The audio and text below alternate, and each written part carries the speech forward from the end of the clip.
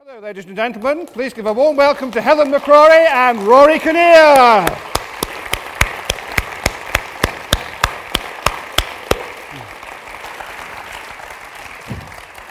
Now, I have to deal with the refreshments first. So, Helen, you've got your coffee. Thank you. Would you like some tea now, Rory? Or? Why not? Why not? Marvellous. Delicious. This is where I... It's not an electric way to start. It gets even more exciting when I pass the biscuits round. A slow burn.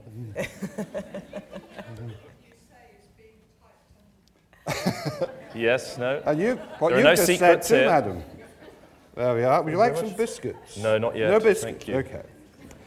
Ladies and gentlemen, oh dear, now that my host's duties are finished, what have Helen McCrory and Rory Kinnear in common?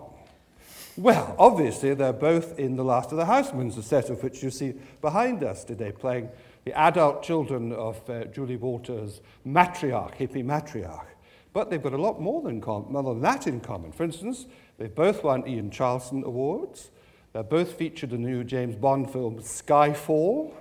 And they've both got rather a lot of jock in them when you look at the family trees. And indeed, the letters R-O-R-Y occur in both their names. I don't know if you've noticed that or not.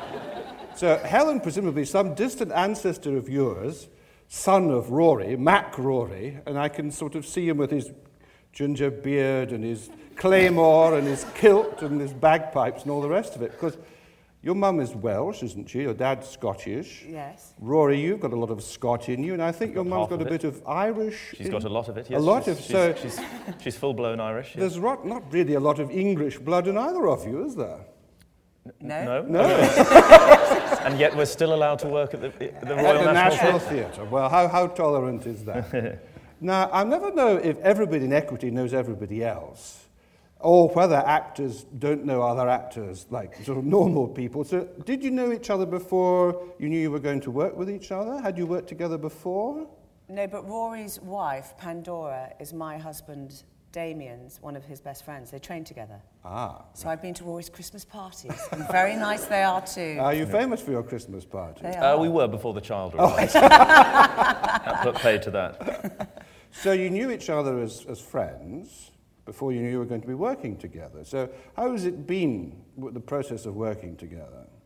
Well, we also we did work together earlier in the year on the Bond film. Yeah. In which we were talking about the play at that time. So I also obviously knew her as an actress rather than just someone who hung out in my flat once a year. So it wasn't a total surprise to discover what she could do. Helen, what about you? Had you kind of clocked Rory some time ago as an actor as well as a host? I saw every his Christmas? Hamlet 3 times. Well, Yeah. there's praise for you. So how's it been working together then? I mean, how has it been a voyage of discovery? Have you come up things about each other you didn't know? See, I thought you were probably going to ask something like this, Alan. And the problem is, of course, when you're sat next to somebody, then if you try and go along the route of overpraise, it feels like you're only saying it because they're sat next to you. But it has, I mean, particularly the scene between myself, Julie, and Helen, which was extraordinary to rehearse and discover with both of them anyway, and even more enjoyable and exciting to play every night as well. And whilst one can't go overboard on praise because one does have to work with her in the evening, the extraordinary power and versatility she has does make it very exciting. But the real advantage of working, I think, with Rory is that, I mean, you can listen and you don't have to act, you can react, and that you can constantly change because the other actor, in fact, you can constantly change, in my case, some of the lines or indeed his cues, and he still says to me, which I did on press night, and just completely drive for the first time in my life, and, you know, completely calmly, Rory just came in with his line, and in fact mine before that, in a way that it made it sound like Steve Beresford had written it.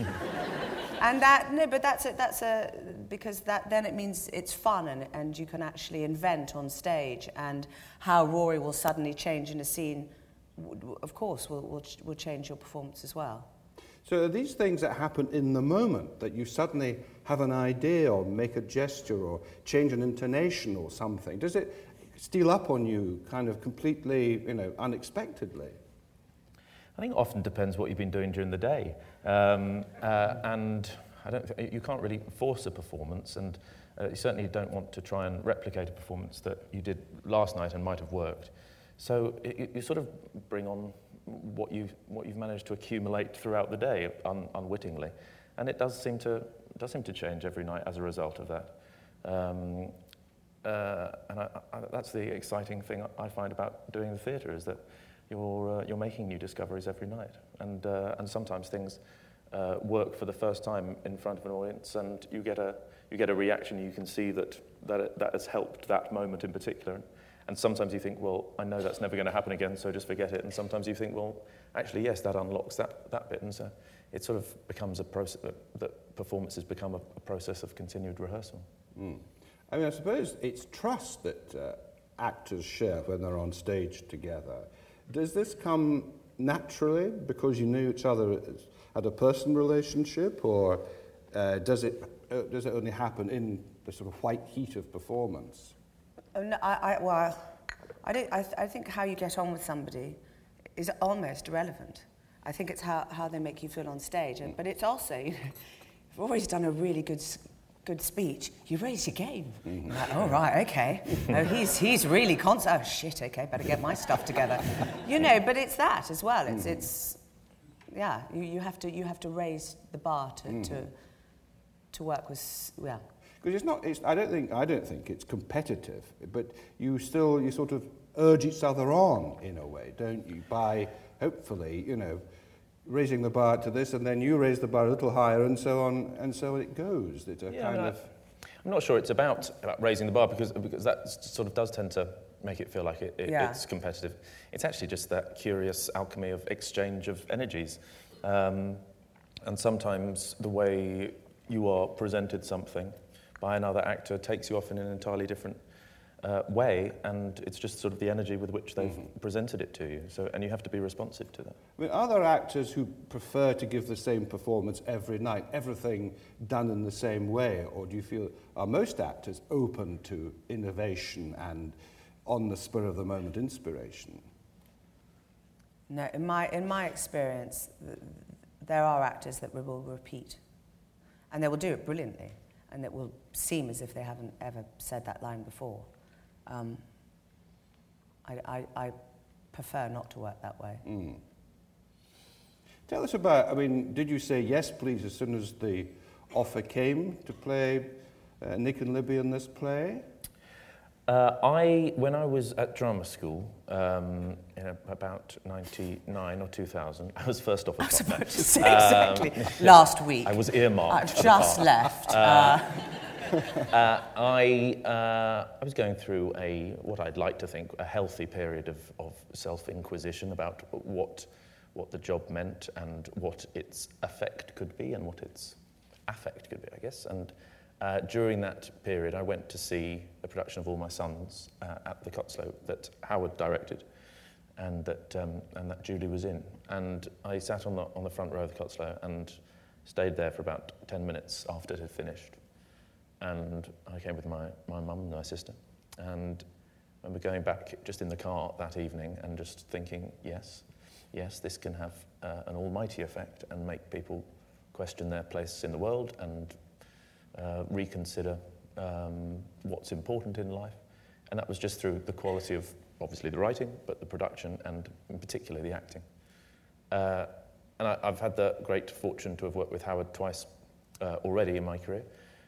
But the chance to work with both Howard and with Julie was quite a romantic notion, I guess, in my mind, and also the script worked. Right. Helen, what was your reaction? Did you say yes, please, right away, or? I liked the play straight away, and like Rory, I'd seen Howard's work and wanted to work with him. Rory and Julie were on board by the time, and mine was a lot of juggling. My husband's an actor, and he's working in America and North Carolina for 5 months. So I'm here with the children. So it was working out if we could do that. It's the first time we've ever done that. So that was a big decision. So it's lots of talk, and then delighted to say yes. Tell us about the relationship between brother and sister. What decisions have you come to? Or are you still making up your mind? I guess we had about 4 weeks into rehearsal, we had an afternoon or a morning of coming up with our backstories, and each character presenting theirs. And we thought, well, do we need to talk it through with the other characters? Because really the decisions that need to be made that jointly happened. And Howard said, no, I think the point of the characters in this play and where they've come to when we meet them is that they've all got their own very strong version of events, as to they all sort of in some ways feel themselves the victim of events. And so, no, I think he sort of said, whatever you create will work. It doesn't have to overlap with everybody else's experience. And actually, we all listened to everyone else's versions, and there were some things you thought, oh yeah, no, that's quite good. I'll have that for my character as well. So you sort of made those decisions. But I guess with Nick and Libby, the sort of decisions we made, well, when was the last time they saw each other? How often do they keep in touch? It does feel like he keeps in touch with Libby more than certainly he does with Judy.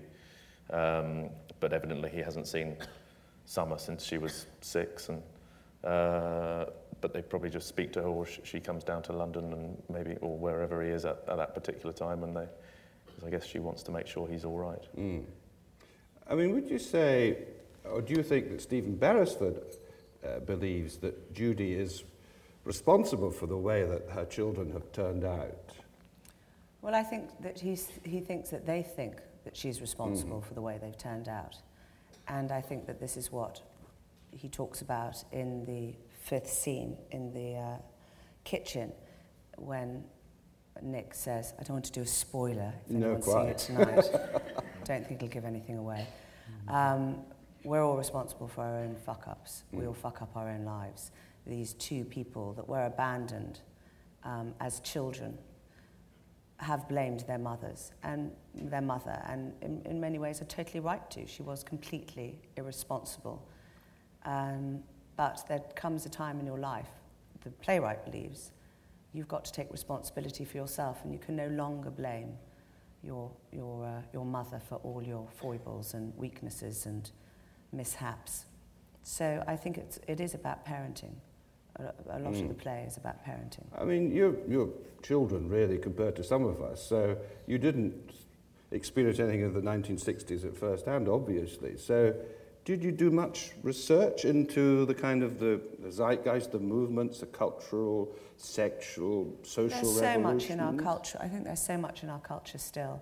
I don't think it's rehearsing looking at the 50s or the 30s. I mean, we are definitely a result of the 60s, or a reaction to. Because I think there's a lot that's admirable, it seems to me, in Judy's intentions, at least, in what she wants to do. Well, she puts herself before her children. But I mean, they are dysfunctional. But as somebody said to my mother the first night she came, my mother said, oh, did you enjoy it? And she said, yes. I said, I thought it fascinating. Of course, I came from a dysfunctional family, and I raised one myself. And I think that that's true. I mean, we all look at a family and think, oh, gosh, but there is no such thing as a normal family. It doesn't exist. Now that you're both parents, does that sort of shed any light on the relationships within the play at all? Certainly not.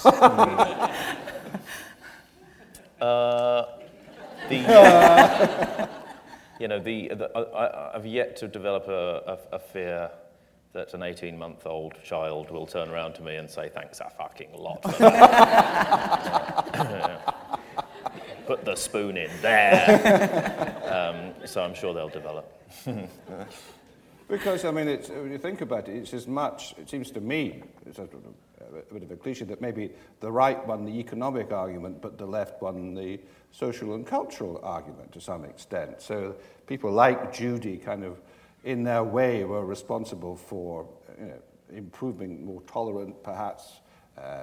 You could be different and you were more accepted. There's there's a sort of good thing, the positive aspects of her philosophy, even if, however imperfectly she actually led her life. I mean, I think what the play in some ways is, I don't think it's strongly political in terms of actually a critique of any particular generation. I think it says that we are all products of our time, and those times are always, in some ways, a reaction against the time that went before. And I think Nick and Libby's generation do have a certain sneering cynicism towards their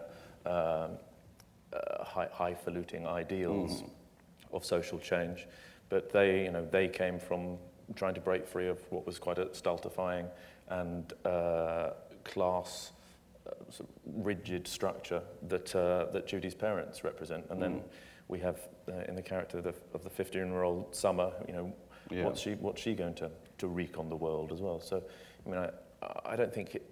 I mean, obviously, the central character of Judy and I think it's quite easy to mock that kind of character from the 60s, but I don't think it's a critique particularly.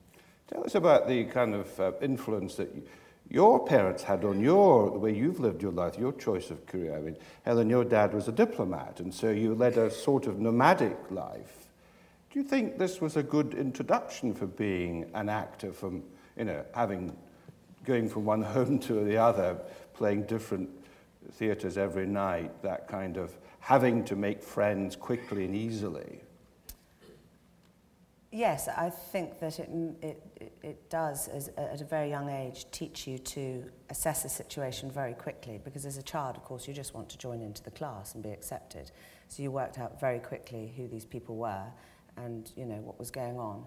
But more importantly, I think that it taught me from a very young age there was no such thing as normal, never to take something for granted, because what seemed normal in Tanzania was strange in Paris, was odd in Oslo, or and that's very. I think that's a wonderful lesson to learn, because I think it makes you have a great trust and sense of freedom in life, because one, you can always get out of a situation, and secondly, more importantly, that you'll always be able to find people that you can connect with, and when it comes to the work, it means that everything, I do enjoy the research.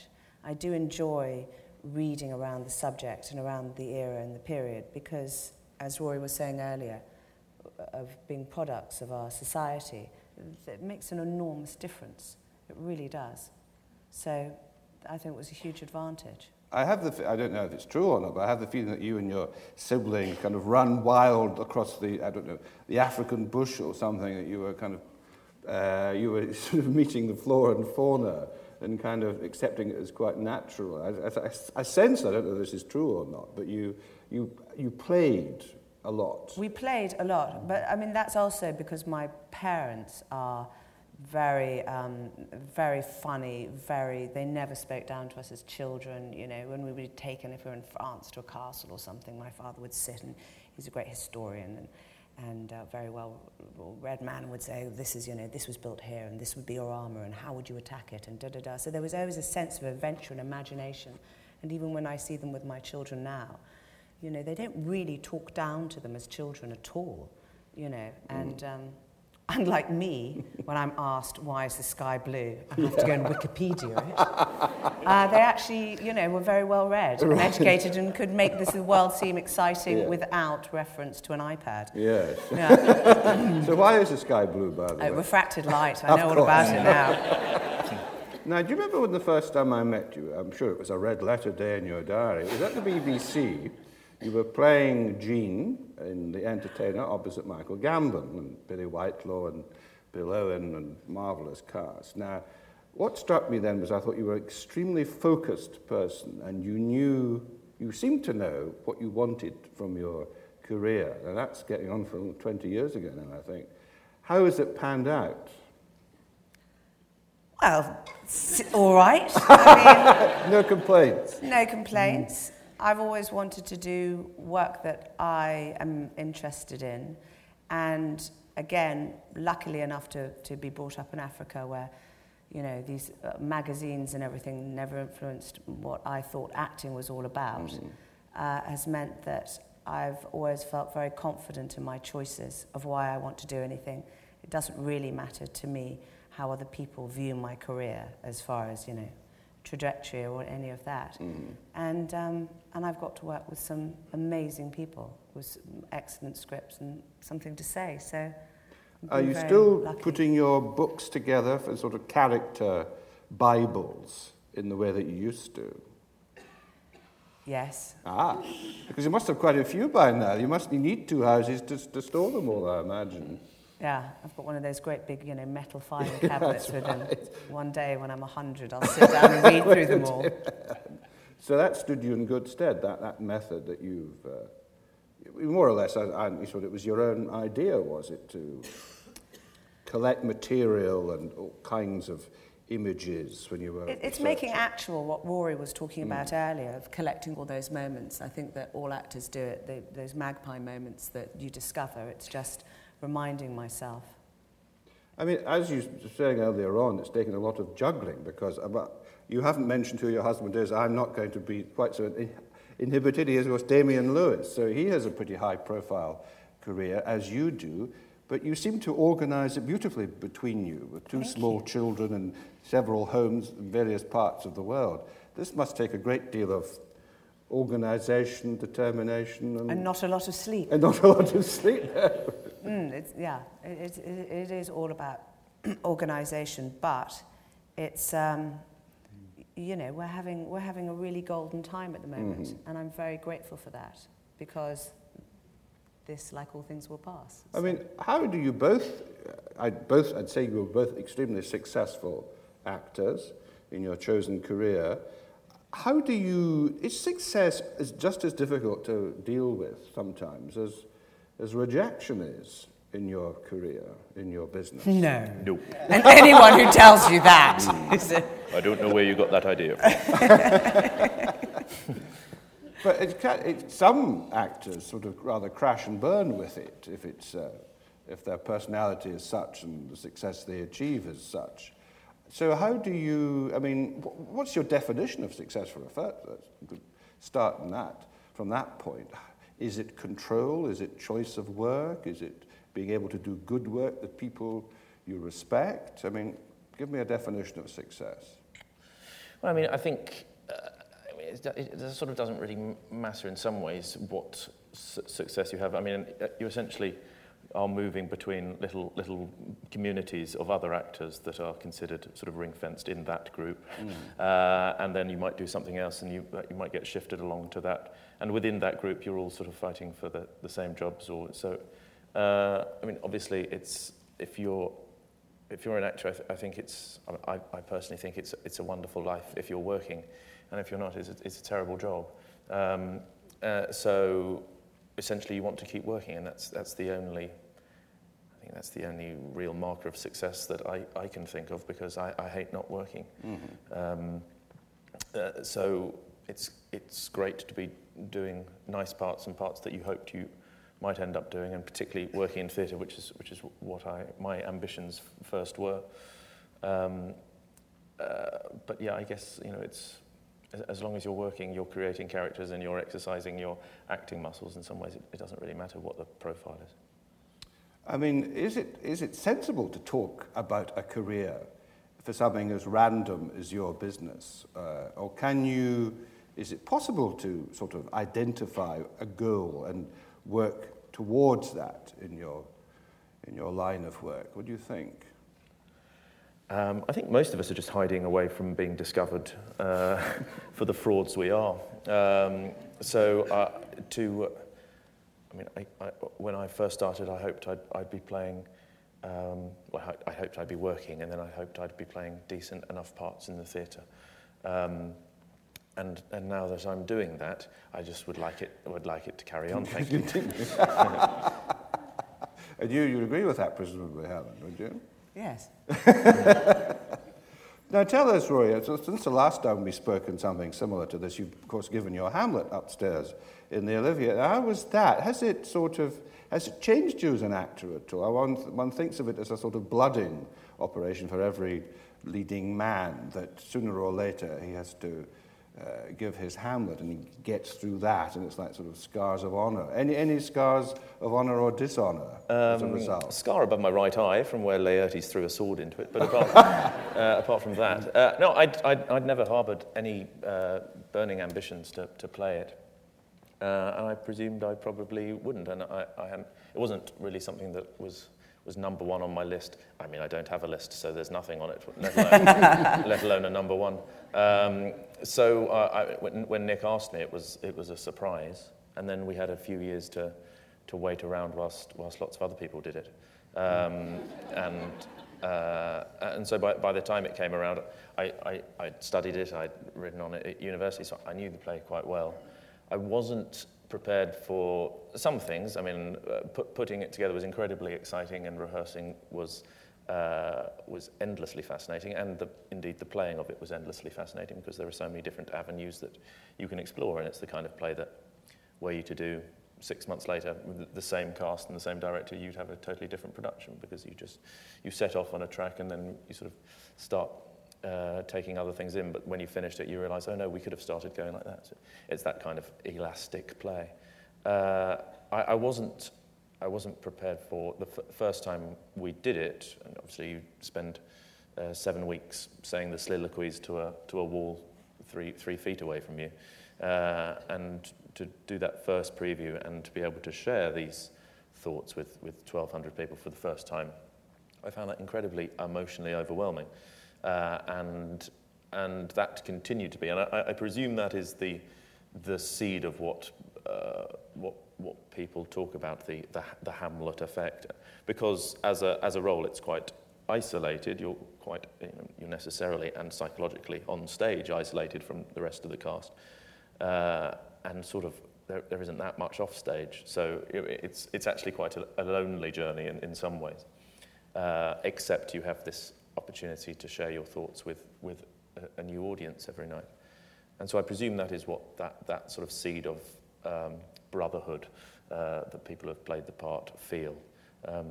But I don't think it's particularly changed me more than any other part, except that I mean, it will always be a landmark moment in my life, because our son was born during it. So there was 3 months of performing it with relative freshness, and then there was 5 months of a black morass. I think, wasn't it originally due to arrive on your press night? No. It was at the NT Live. He was meant to.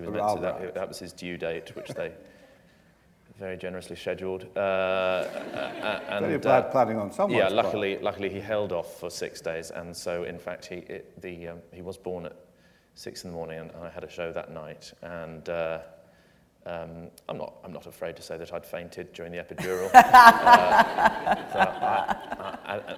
As I hit the floor, I bit my tongue and had a bump on my head, sort of the size of a mouse. She was fine. It was not a problem.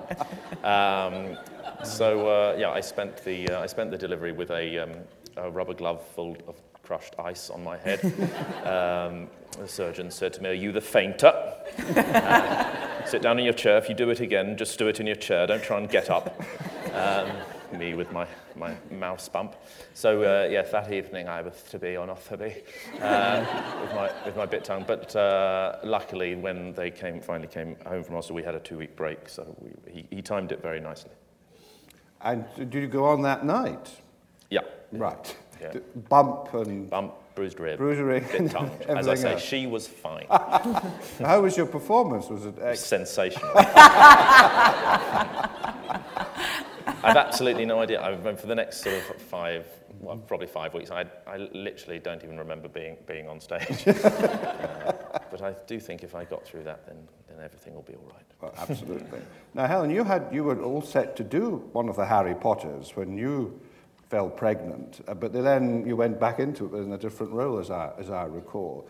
I mean, how has sort of motherhood, has that made you think about the business and acting in any significantly different way?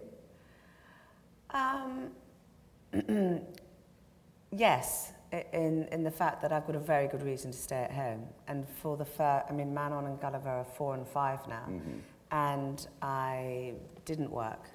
and would choose very sparingly, parts that were in London, or I would follow my husband to Los Angeles and be with the children and be en famille for a while. And now they're 4 and 5, they're fine, and I'm back at work. No.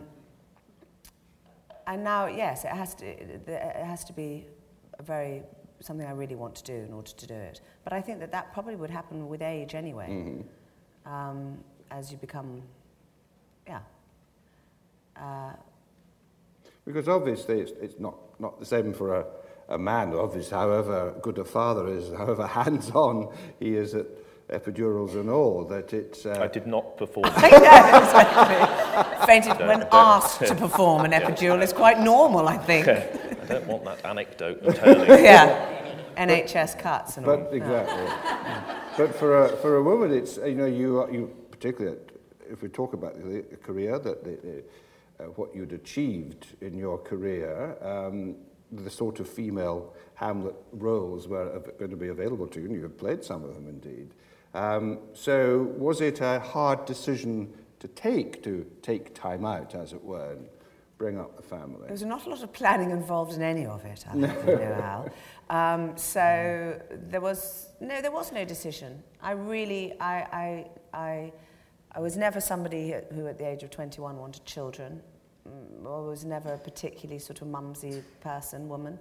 And other people's children still have really no interest in me at all. I adore my own, and I love spending time with them, and I love being a mum, and that surprised me.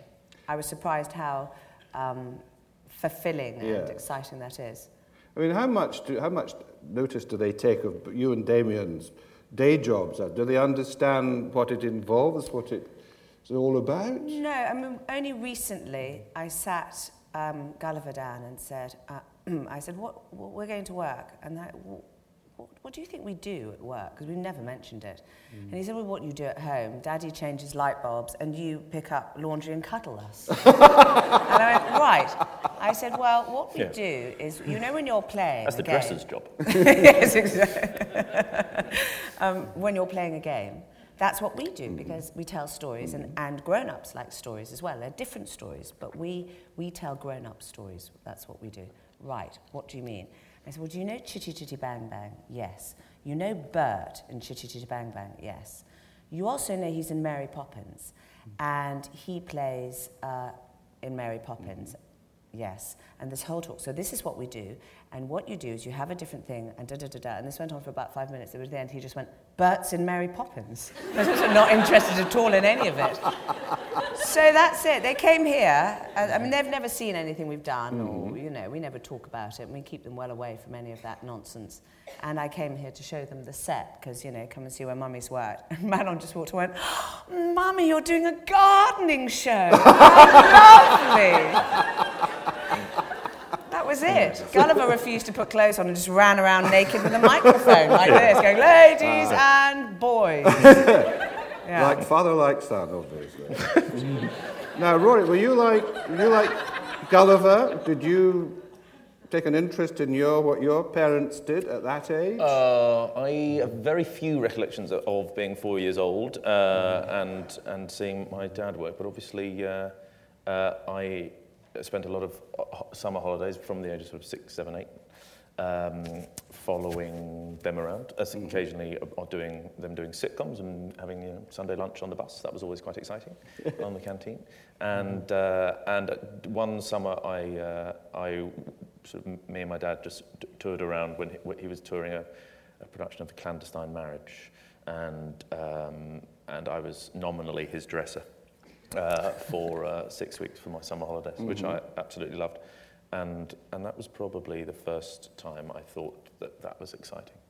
And I remember I was allowed to sit in the wings during it and watching them all have fun on stage, and occasionally being given attention by nice ladies. And I thought that this could be something I could do. But obviously, when my dad died when I was 10, and so I discovered it for myself, really, just through doing plays at school. I hadn't started acting by the time he had died.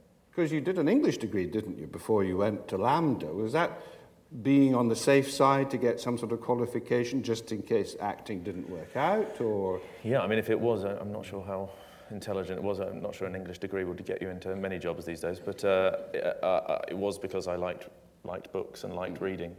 And I guess there was part of you felt that was a more secure route, and it was certainly encouraged in me by my mum and by my teachers.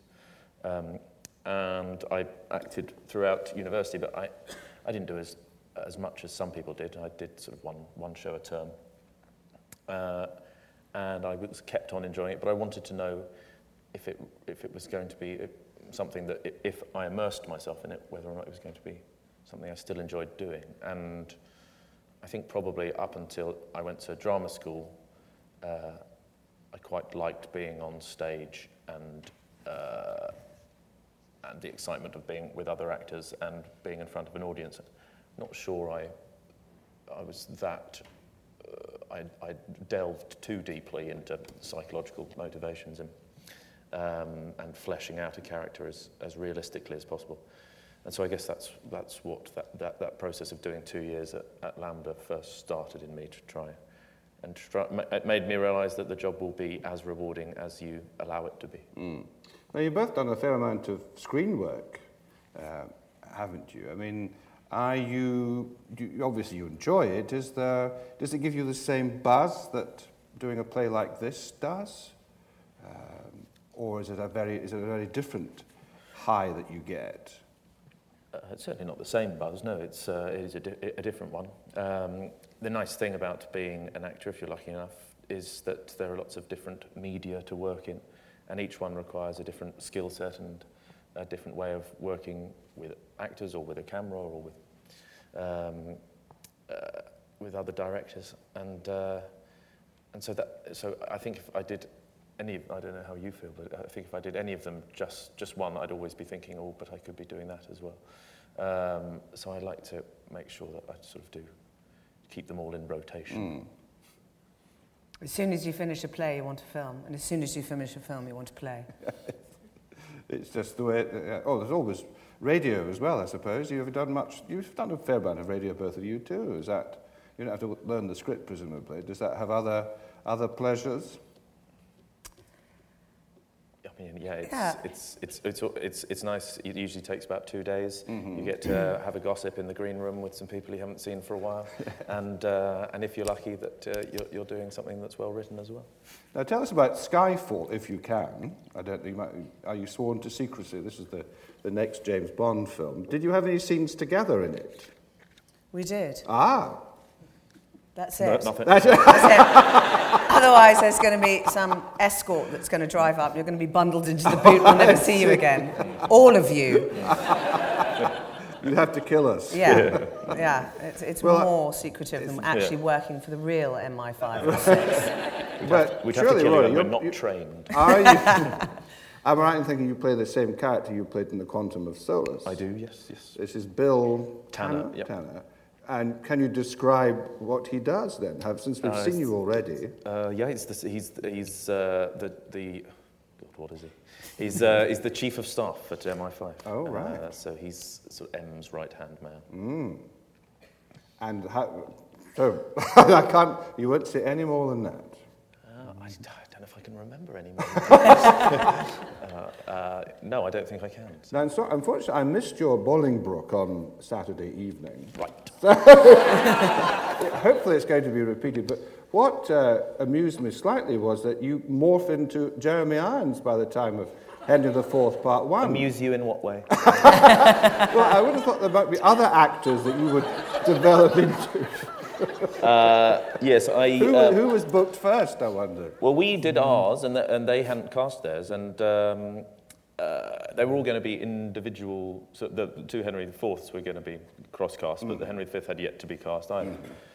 And so they thought they were just going to be three sort of standalone casts. But then they thought, I guess it does make more sense if Hal becomes Henry V, the same actor. Yeah. And so but I guess that, I mean, I don't think I'd be able to quite pull off don't laugh, 55, or whatever Henry IV is at that period in his life. So I guess that's why. And it makes more sense rather than to have me with wrinkles. But anyway, you would recommend that I should see it, certainly, when it next comes on. Do what you want. Now, what about future plans? Now, as ever, am I right in thinking you've got an American project next, Helen? There are various projects, Yes. that are being discussed, and Right. nothing's been signed. So even And if it's my on agent will kill me. IMDb, it doesn't mean that it's going to happen.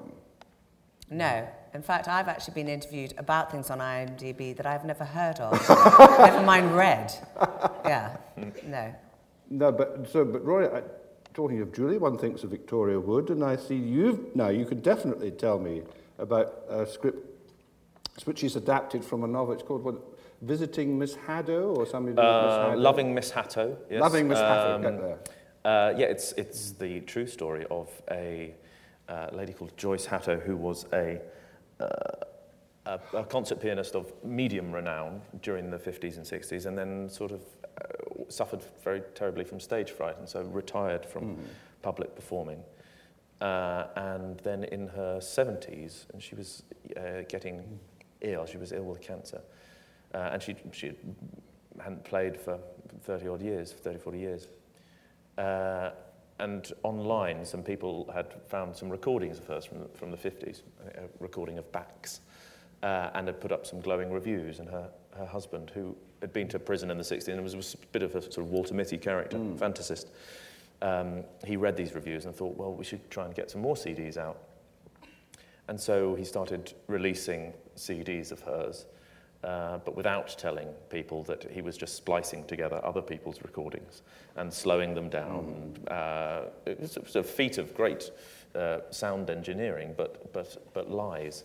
And they got these incredible reviews, and so she sort of became this overnight sensation. And Radio 3 put about 3 of her CDs as being the sort of the pinnacle of, I think there was a Chopin, and I think there was a Debussy, and this is if you have one recording, get this one. And no one really did that much investigation into where she'd come from and her backstory. And they would ask where were these recorded, and he'd say, oh, in our shed. So where were the orchestra? Oh yes, they also came to our shed.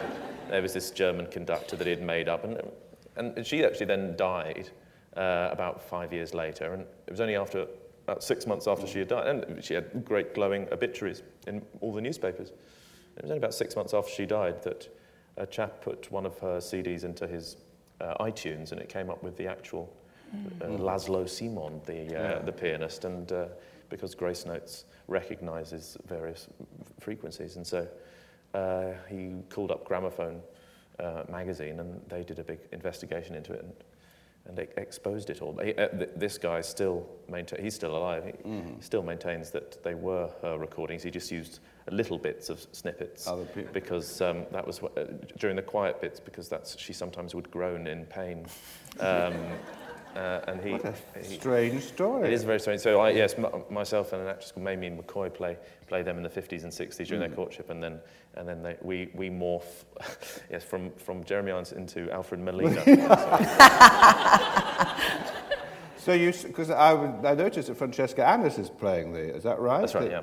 Because you played mother and son, although you didn't in Cranston because you didn't actually have any scenes together. No. Well, I had a scene with her.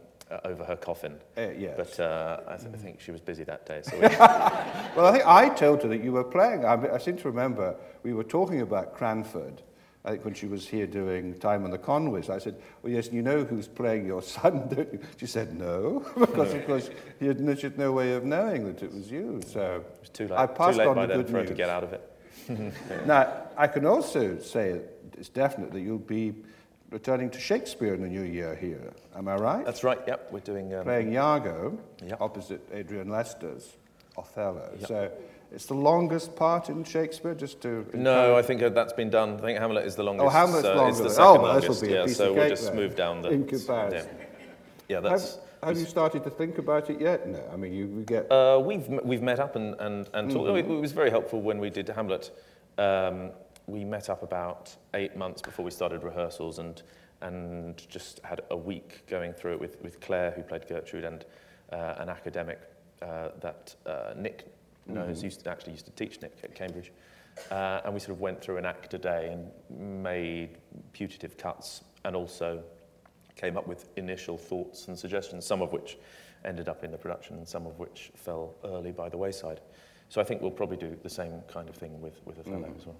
Great, well, we look forward to that enormously. You won't say what's next for you then, Helen, because it's all... No, but I've done things that are coming out. Right. You want to mention anything? I forgot. Well, what about Leaving? Yes, well done. Tony Marchant script? Yes, we did for ITV, which is going to come out in September. Right.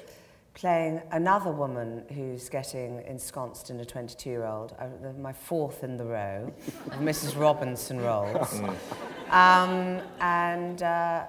Yes, Manchester wedding organiser has an affair with a posh 22-year-old boy that comes to work in her hotel and wreaks havoc. Right. And it's 3 1-hours. And I've just been ADRing it actually yesterday. Well, Tony Marchant is, I think, one of our finest writers. Yeah. I think it's been delightful having the Haussmans family over for tea. Ladies and gentlemen, please join me in thanking Helen McCrory and Rory Kinnear.